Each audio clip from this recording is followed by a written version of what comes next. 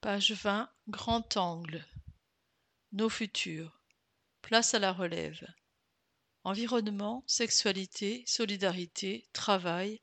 Pendant 3 jours fin mars, à l'occasion du festival Nos futurs, des jeunes prennent la parole sur des thèmes de leur choix. Le but, ouvrir un débat démocratique avec le grand public sur des questions de société importantes pour l'avenir. Rencontre avec quelques jeunes qui ont eu envie de s'engager. Une parole constructive qui donne une bouffée d'optimisme. Par Marine Combe, Cindy Gauthier. Au centre, une photo de Arnaud Loubry avec un jeune qui sourit, une revue dans les mains, une revue dont le titre est Fast Fashion. Petite légende, pour une information transparente et accessible. Sous la photo, un texte présentant ce jeune, Marco Giquel. Fondateur du média jeune Marco Investigation, Marco Giquel animera une table ronde sur l'engagement citoyen et intergénérationnel. À peine 16 ans et déjà, il manie l'enquête journalistique à travers Marco Investigation, créé en 2021. On a gagné le concours Kaléidoscope avec notre enquête sur le climat, alors on a continué avec la fast fashion, souligne Marco. Un sujet qui a mobilisé son énergie et a forgé son expérience. On a contacté les marques, passé une centaine de coups de fil et de mails, et on a mis 6 mois à obtenir des réponses satisfaisantes. La volonté, rendre l'information transparente et accessible. Grâce à des subventions et partenariats, le média traite des sujets de société, environnement, consommation, sexisme. Je suis inspirée par Splan, Brut, Libération et les émissions Cache Investigation et Envoyé spécial. J'ai eu la chance de faire un stage à France Télévisions et de rencontrer Élise Lucet. Ailleurs, je ne vois pas cette diversité de sujets sans censure, affirme-t-il. Passionné par le journalisme, Marco Giquel s'interroge sur son avenir. J'ai très envie d'entrer dans ce milieu-là, mais il y a beaucoup de précarité. Et puis, il y a la question de la liberté à traiter certains sujets. C'est très important.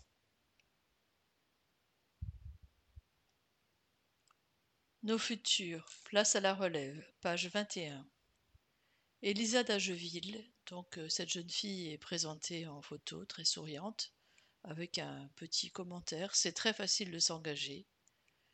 Elisa d'Ageville s'engage en faveur des personnes réfugiées et demandeuses d'asile. L'association Possibiliste, dont elle fait partie, leur donnera la parole lors d'une conférence sur l'immigration. En master Relations internationales à Sciences Po, elle souhaite poursuivre sa carrière dans le domaine de l'environnement et l'égalité. Pendant mon stage pour la solidarité, j'ai fait pas mal de missions. Réinsertion de femmes victimes de violences, cours de danse pour les mères célibataires, conférence au Parlement européen sur les réfugiés LGBT+, QA+, rédaction de rapports sur l'éco-anxiété, les tiers-lieux et le logement durable, énumère-t-elle. Aider les autres, ça lui paraît évident. Ça peut prendre 30 minutes et faire toute la différence. C'est très facile de s'engager. Elle s'investit dans l'association Possibilis afin de faciliter l'insertion des personnes réfugiées et demandeuses d'asile à Rennes par les cours de français, l'aide à la lecture et les événements conviviaux comme la visite de Rennes ou les rendez-vous au café. On a du temps, accès à des ressources, des compétences. Il y a des gens qui n'ont pas ça. Ça me paraît normal d'aider, et ça participe aussi à changer le regard sur l'immigration. Association Gros Amour. On a un groupe de jeunes filles, grosses et alors. Pas facile d'être grosse dans une société où tout est fait pour une morphologie dans la norme. C'est sur ce constat que le collectif Gros Amour s'est créé pour faire bouger les lignes. Elles ont le sourire quand elles se retrouvent, et pourtant, c'est loin d'être toujours le cas quand elles doivent faire face aux humiliations quotidiennes. Oui, on est grosse, c'est le mot que nous employons pour nous définir. Il faut le dédiaboliser, c'est un adjectif comme un autre. J'ai monté le collectif Gros Amour pour lutter contre la grossophobie, explique Loli Oumed, la fondatrice rennaise. Je souhaite déconstruire le regard sur les corps gros et faire entendre que la société ne nous est pas toujours adaptée.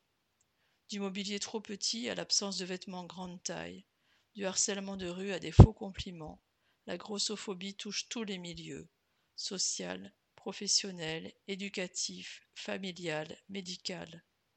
Ambre a tout de suite trouvé sa place dans le collectif. Je n'ai jamais eu d'amis avec qui partager ces problématiques. Ici, on peut parler librement de certaines situations que l'on a vécues. On se comprend forcément. On en rigole parfois même, ça fait du bien. On est pleinement à l'aise. Ces jeunes filles regorgent d'idées pour faire évoluer les mentalités. Des répliques percutantes sur leur compte Instagram, un vide dressing grande taille, une conférence gesticulée. Lors de nos futurs, elles proposeront 3 heures d'atelier pour débattre et sensibiliser à travers des podcasts, vidéos, lectures de textes. Samedi 23 mars à 14h30. Instagram gros.amour.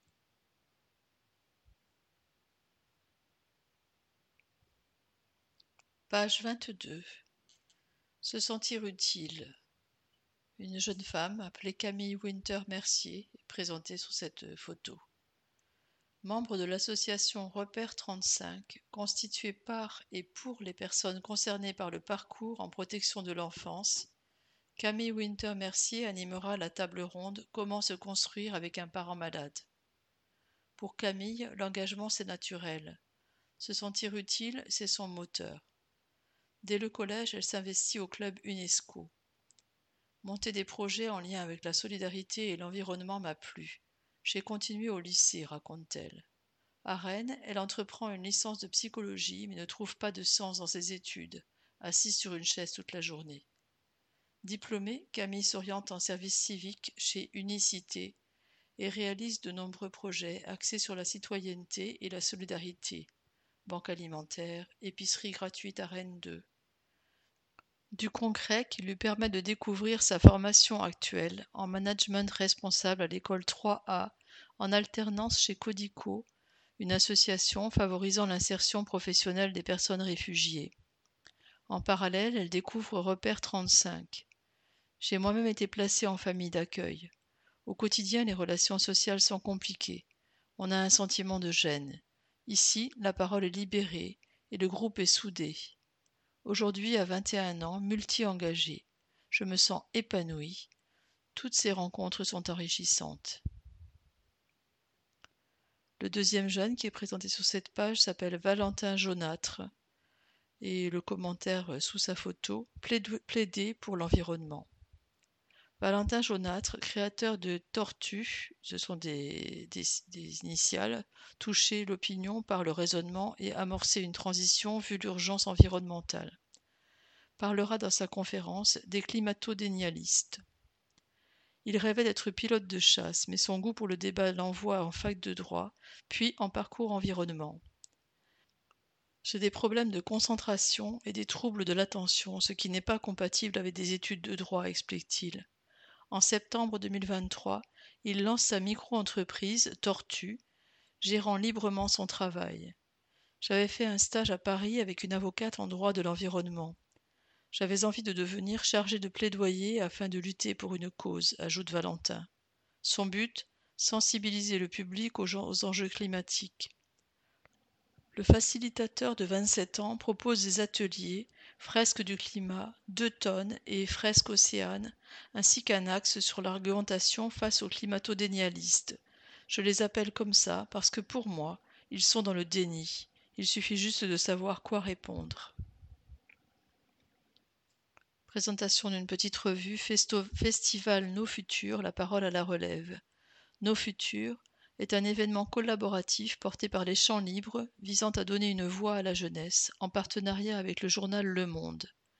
L'événement se fait ainsi écho des goûts, des pratiques, des doutes et des espoirs de la relève, sous la forme de rencontres, ateliers, projections, défilés de mode, jeux, expositions, tribunal actif. Quelques exemples de sujets qui seront abordés lors de cette 3e édition. L'engagement, est-ce une affaire de génération ? Habiter en foyer de jeunes travailleurs, et si on débattait en rappant ? Doit-on donner son avis sur tout ? Le vote est-il has-been ? Féminisme dans la lignée de nos aînés ? Face à l'urgence climatique, faut-il en finir avec le capitalisme ? Du 21 au 24 mars, au Champ Libre, c'est gratuit. Tout le programme sur bit.ly/nosfuturs2024-programme.